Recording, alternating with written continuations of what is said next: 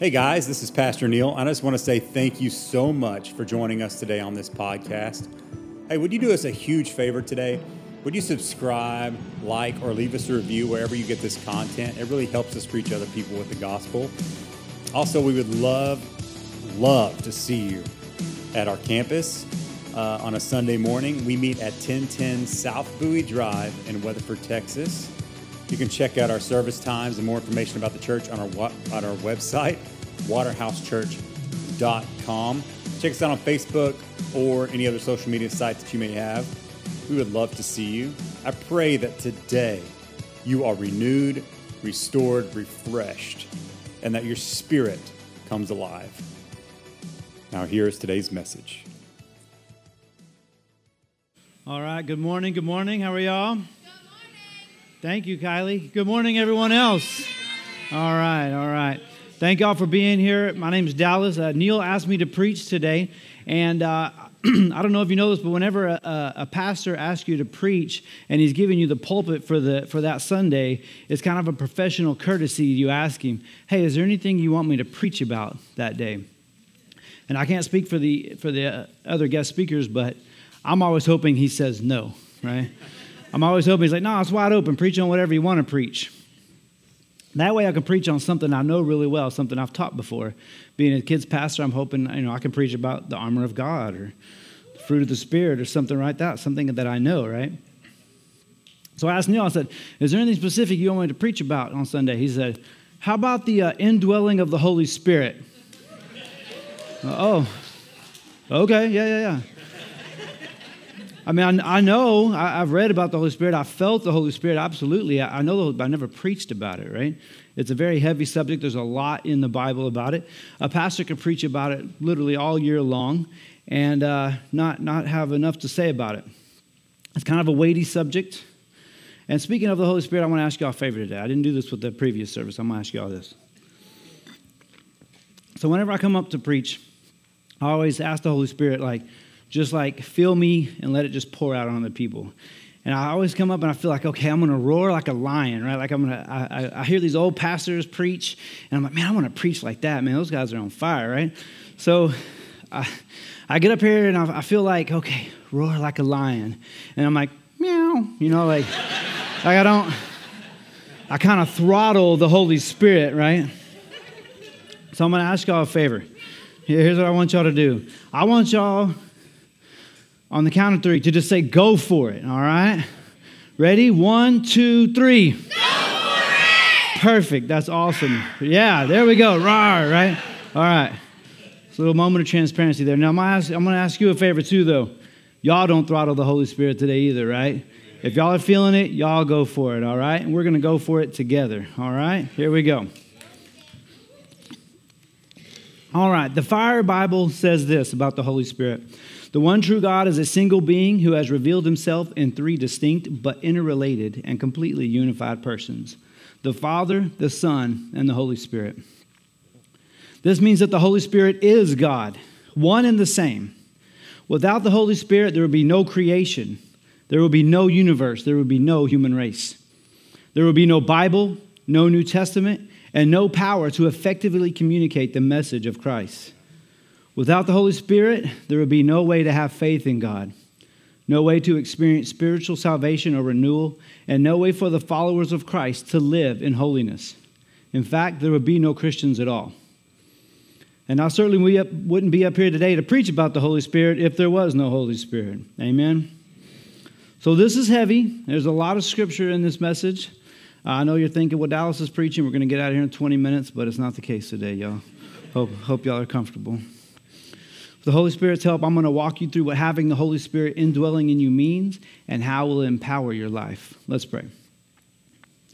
Dear Heavenly Father, just send the Holy Spirit now to just come through me, to just pour out into this room, God. Let the Holy Spirit just be here. Let the people be able to receive it and hear it and let it move in their hearts. Let the Holy Spirit just be planted in them and just move powerfully today in this message.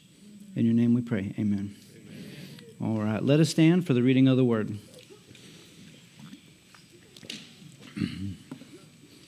This is Exodus 12 through 18. Exodus 33, 12 through 18. Then Moses said to the Lord, "See, you say to me, 'Bring up this people,' but you yourself have not let me know whom you will send with me. Moreover, you have said, 'I have known you by name,' and you have also found favor in my sight. Now, therefore, I pray you, if I have found favor in your sight, let me know your ways that I may know you, so that I may find favor in your sight. Consider, too, that this nation is your people." God says back to Moses, "My presence shall go with you, and I will give you rest." Then Moses says back, "If your presence does not go with us, do not lead us up from here. For how then can it be known that I have found favor in your sight, I and your people? Is it not by your going with us, so that we, I and your people, may be distinguished from all the other people who are upon the face of the earth?" The Lord said to Moses, "I will also do this thing of which you have spoken. For you have found favor in my sight, and I have known you by name." Then Moses said, "I pray for you, show me your glory." You can have a seat.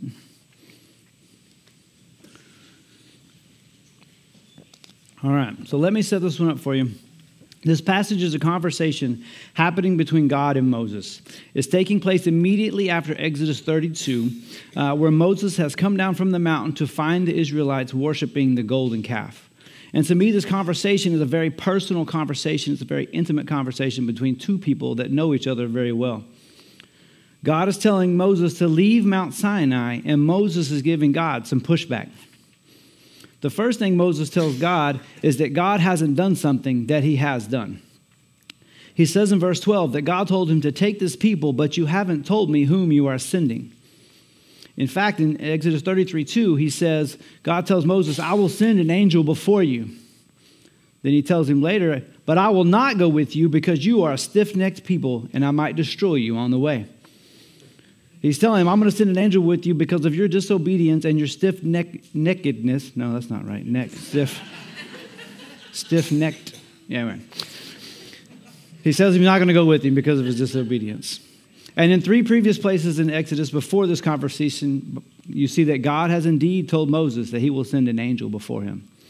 In Exodus 4:19, then the angel of God, who had been traveling in front of Israel's armies, withdrew and went behind them. In Exodus 23:20, it says, "See, I am sending an angel ahead of you to guard you along the way and to bring you to the place I have prepared." In Exodus 32:34, it says, "Now go, lead the people to the place I spoke of, and my angel will go before you." So it sounds to me like Moses either wasn't listening to God or he wasn't paying attention to what God was doing in his life up to that point. He was choosing not to hear what God was saying. I'm asking you today, are you paying attention to what God is doing in your life? Are you listening to what God is telling you to do? Then later in verse 12, Moses reminds God of the promise made to him and the Israelites. And he reminds God, "You said, you know my name and that you have chosen me, that I have found favor. You said you were going to take care of us." God had already shown considerable favor to the Israelites, yet they continued to not hold up their end of the bargain. They continued to disobey God in the midst of the miracles being done. How many times have you asked God to hold up his end of the deal, but you don't hold up yours? Have you ever reminded your spouse about a promise they made but didn't keep? How'd that go? Probably not well. It didn't go well when I did it. But God allows people to remind him of his promises because he is faithful and he will deliver. Then Moses kind of changes course in verse 13, and you see a little growth here in Moses as a leader. He says to God, "Let me know your ways that I may know you." Moses is saying to God, "Let me be more aware of your character. Let me know you better so that I may be a better leader and a better person." This is an important concept here, and I don't want you to miss it, all right? In a relationship between two people, the relationship becomes more intimate as the two people become more aware of the other person's nature and character. They both seek to know more about one another, and as that happens, the relationship becomes more intimate. In a relationship between God and a person, or between God and you, God already knows you the most he will ever know you. He knitted you together in your mother's womb. He knows the number of hairs on your head. He knows you better than you know yourself. The only person in the relationship that can know more about the other is you. You must make yourself more aware of God's nature, God's character, in order for you to understand how God sees you so that you may know yourself better. If you want a better understanding of who you are, you have to have a better understanding of who God is. Amen? So then, almost immediately, Moses goes back to about reminding God about things. He says, remember, these are your people. This is probably my favorite part of this verse because, let me explain. So this is a direct counter to what God told Moses in Exodus 32:7, okay? This is when they've come down off the mountain and they're worshiping the golden calf. And then the Lord said to Moses, go down because your people whom you brought up out of Egypt have become corrupt. Did you catch that? So Moses and God are coming down off the mountain and they find the Israelites worshiping the golden calf. And God's behind Moses. He's like, look at your people. Look what they're doing, right? So this reminds me, like, as a parent, have you ever had this conversation? Hey, the principal called and they want to talk to you about your kids, right? What we want to take away from this, though, is that God promised to make us his people, but it's only through the sanctifying work of Christ that we can be God's people. When we worship golden calves and when we do the things against what God has asked us to do, we belong to the people of the world. We are, once again, not holding up our end of the bargain. But then God is God and says God things and praise God that he does. He says, my presence shall go with you and I will give you rest. He tells Moses here that despite all the disobedience and the complaining, God still holds up his end of the bargain and agrees to travel with Moses and the Israelites. So does Moses say, okay, thank you, God, I really appreciate that? Nope. He says to God, well, good, because if you're not going, I'm not going. And how else can anyone know we are the people of God? Moses is again seeking the presence of God in all that he does and for the continued journey ahead. I think that this shows the humbleness of Moses to know that he needs God for the continued journey, but he also shows the boldness in Moses asking for God's presence to let him be set apart from the other people on the earth. For when we have the presence of God in us, we should indeed be set apart. We will look different, we will speak different, and we will act different. Not because we're trying to be different, but because the work of God is in us. The Holy Spirit of God is in us when we are a Christian. In this passage, the word presence is not speaking to God's omnipresence. We know that God is everywhere all the time, but this isn't what Moses is referring to here. The Hebrew word used here is panim. Everybody say panim. This word translates to face, appearance, or surface.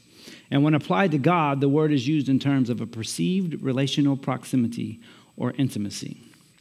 I giggle every time I read this phrase, perceived relational proximity. It just makes me laugh because I think about like working this into a marriage counseling. I'm like, tell me about your perceived relational proximity or your intimacy, right? But I just want to take a minute to explain this. So perceived relational proximity. This Bible is in close proximity to me, but it has to be a relational proximity. I have to open it and I have to read it and I have to get familiar with it, all right? That's what that relational proximity is, all right? In Genesis 3:8, Adam and Eve hid themselves from the presence or the panim of the Lord. In Psalm 27:8, David writes, your face or panim, O Lord, I shall seek. When it's used in Exodus 33:11, it says the Lord would speak to Moses face to face or panim to panim as one speaks to a friend. We still use this term today to imply the importance of being face to face.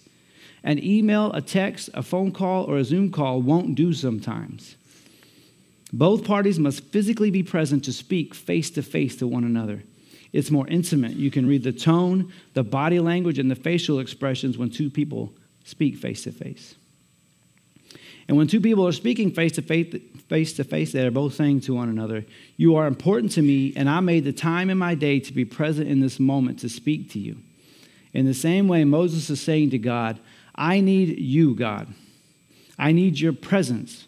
A stand-in won't do. Not an angel, not a certificate of God's approval. I need you, God. I need to be able to feel your perceptible, visible, immediate presence. And what does God say? He says, my presence shall go with you, and I will give you rest. Then he says, I will also do this thing of which we have spoken, for you have found favor in my sight, and I have known you by name.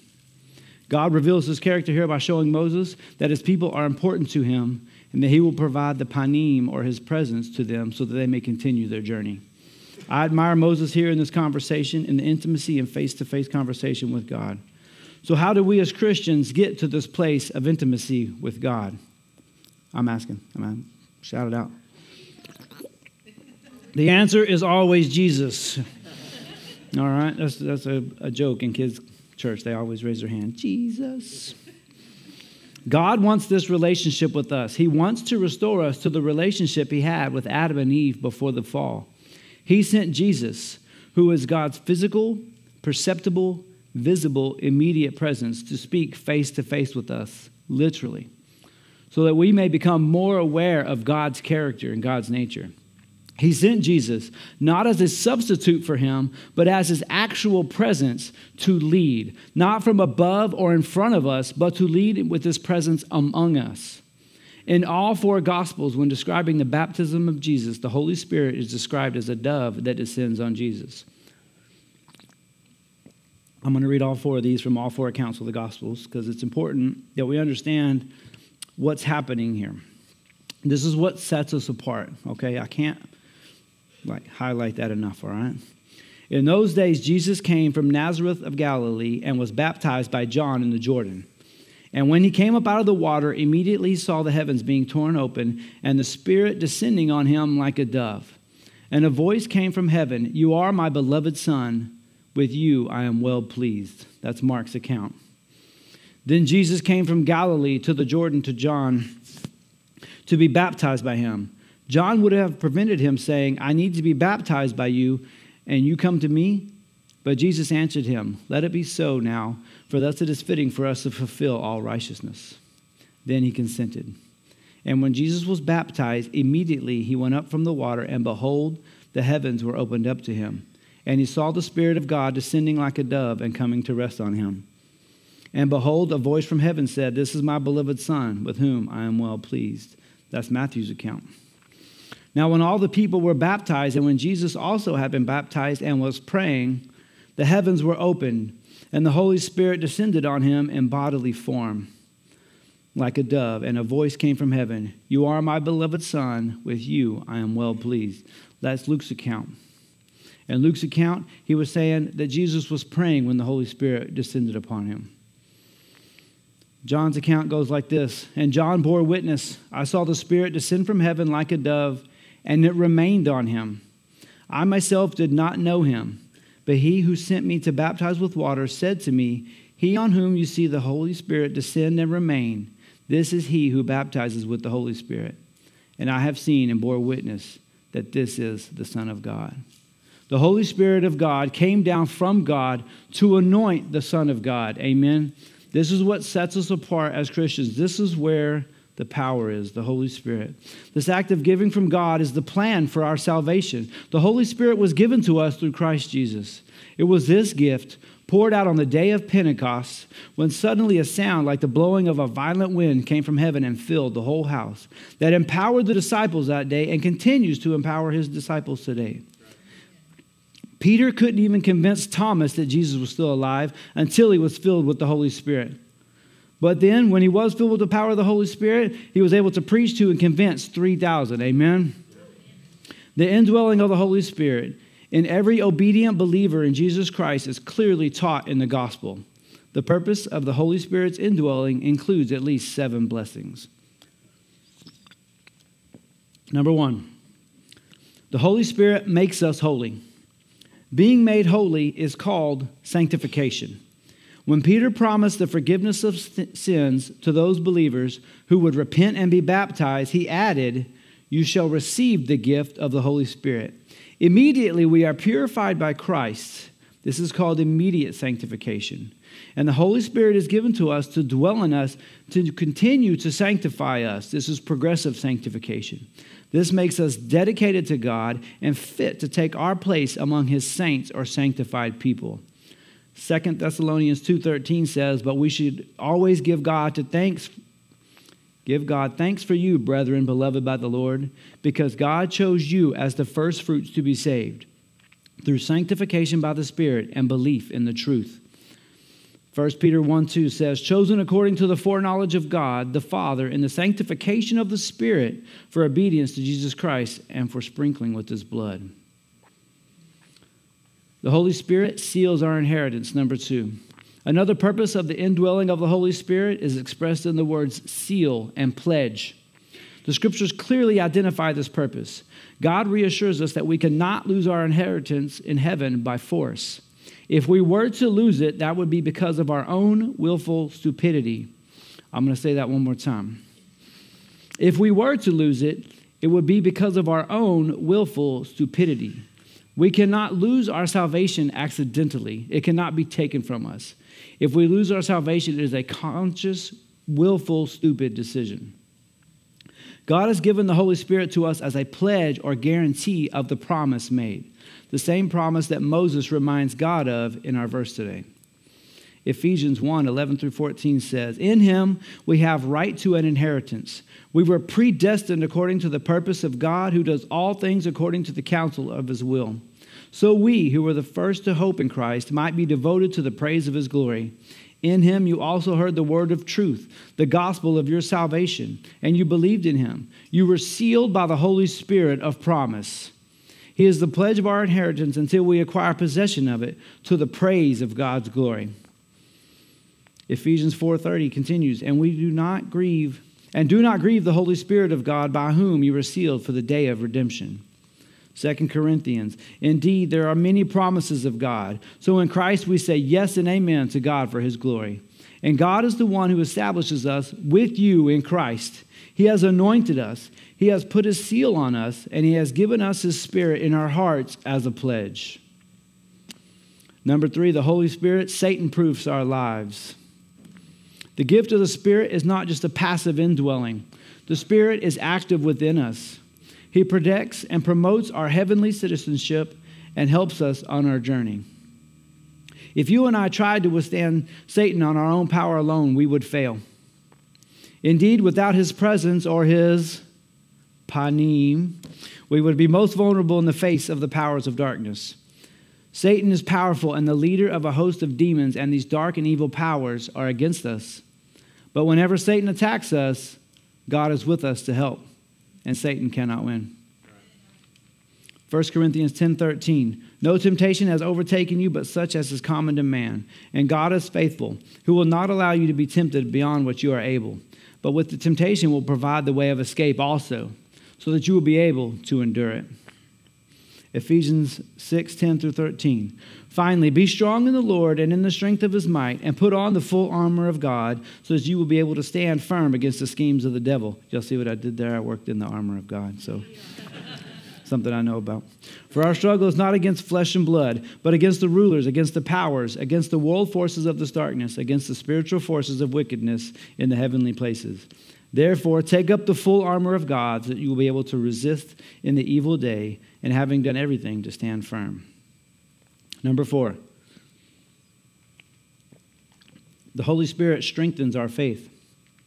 The Spirit helps us to be strong and fruitful. It is through the indwelling Spirit in our faith that Christ dwells in our hearts. The Spirit strengthens our faith so that it is not weak, but empowered so that we can enjoy his loving fellowship. Ephesians 3 says, I pray that out of his glorious riches, God may strengthen you with power through his Spirit in your inner being. In that way, may Christ dwell in your hearts through faith. I pray also that you will be rooted and grounded in love. Thus you may be empowered together with all the Lord's holy people. May you grasp how wide and long and high and deep is the love of Christ. But the fruit of the Spirit is love, joy, peace, patience, kindness, goodness, faithfulness, gentleness, and self-control. Worked in the fruit of the Spirit too.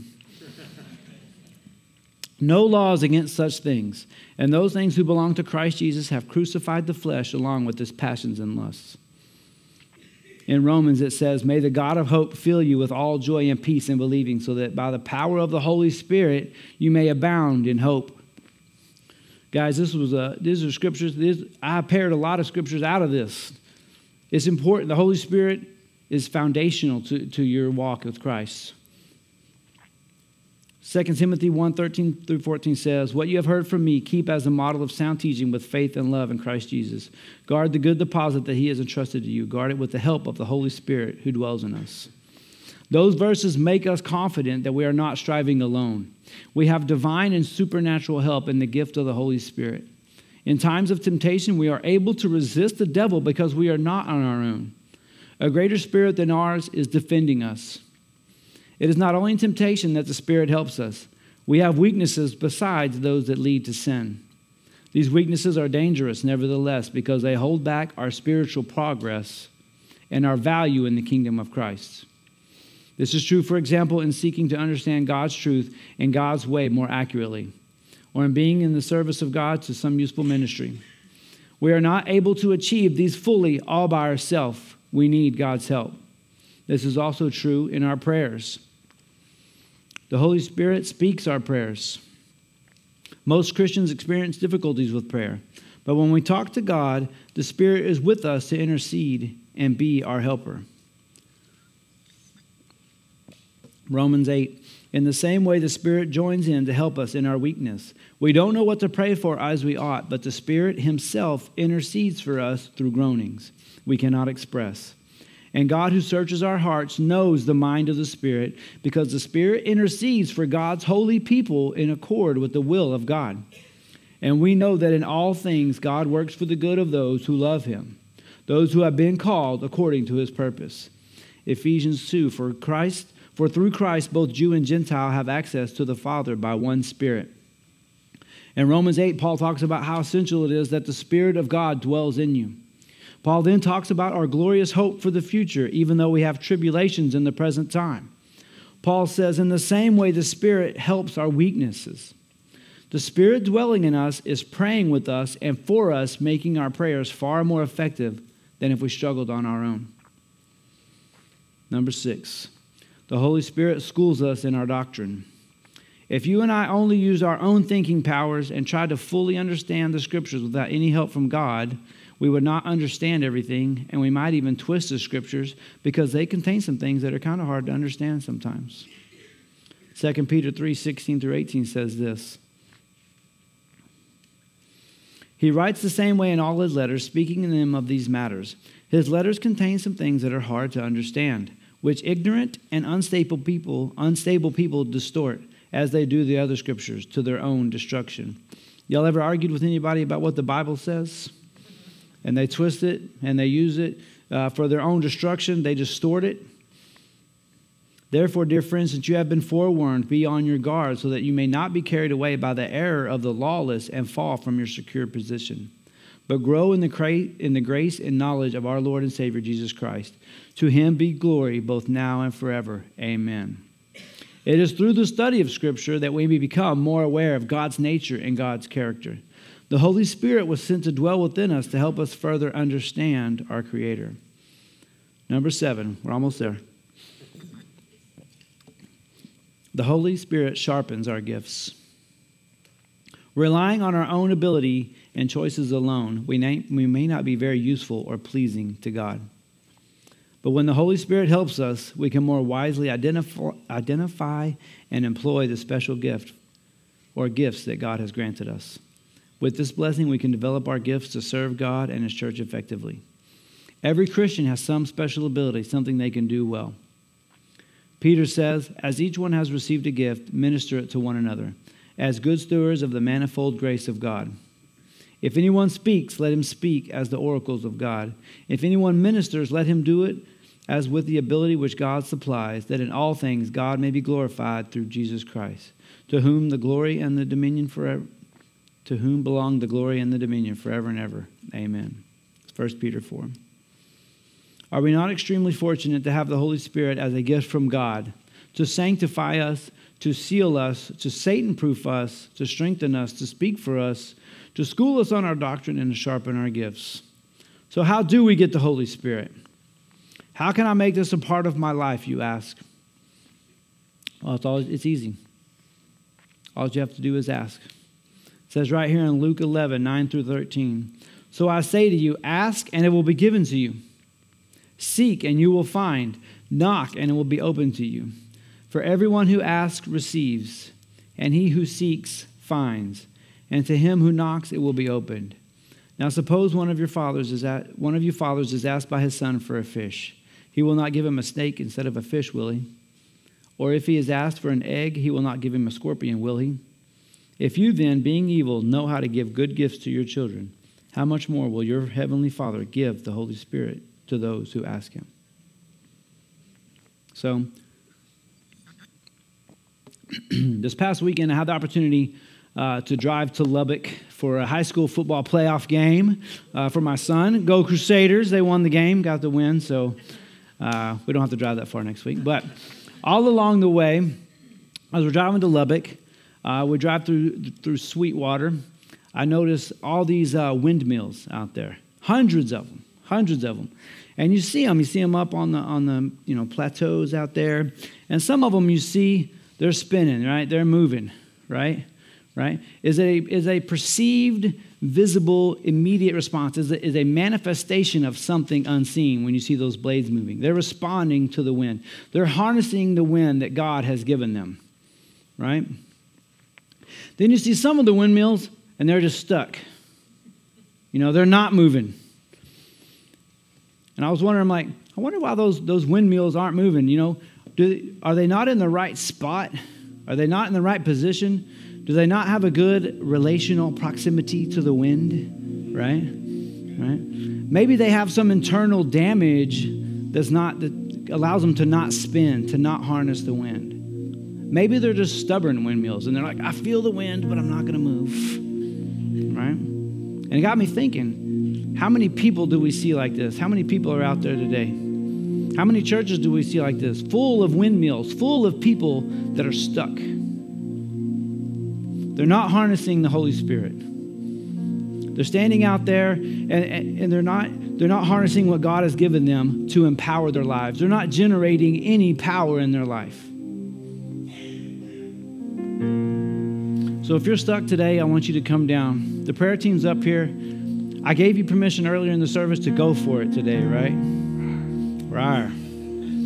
So let's go for it. If you're feeling stuck today, maybe you haven't even been put together as a windmill yet. Maybe you need to ask Christ into your life. And then you can start to harness the power of the Holy Spirit and generate some power in your life. If this is you, if you're stuck, right? If you need to change your position from this to this, if you have some internal damage that needs to be fixed so you can get your windmill going, so you can harness that power, I want you to come down, okay? I want you to go for it, right? Or maybe you're just being stubborn and you feel the Holy Spirit and you're just refusing to move. I don't know what's going on, but I know there's a lot of people that need to generate some power in their life through the work of the Holy Spirit. So if you're feeling that, I want you to come on down. I'm going to say a prayer, and if you're feeling stuck, if you're feeling like you need to harness the Holy Spirit to generate some power in your life, I want you to come down, all right? Dear Heavenly Father, thank you for this opportunity. Thank you for allowing us to be here, to fill the Holy Spirit in our lives, God. And let us just now harness the Holy Spirit that you have poured into this room, that you have put in these people's lives. Let us harness that power now, to harness that Holy Spirit to generate some power in our lives, God. Thank you for allowing us to just come and worship you and praise you. Thank you for the plan of salvation, to give us the Holy Spirit through Jesus Christ, Lord. Thank you for this opportunity. Thank you for the salvation. Thank you for that gift, God. Thank you for the gift of the Holy Spirit. In your name we pray. Amen. Thank you, guys.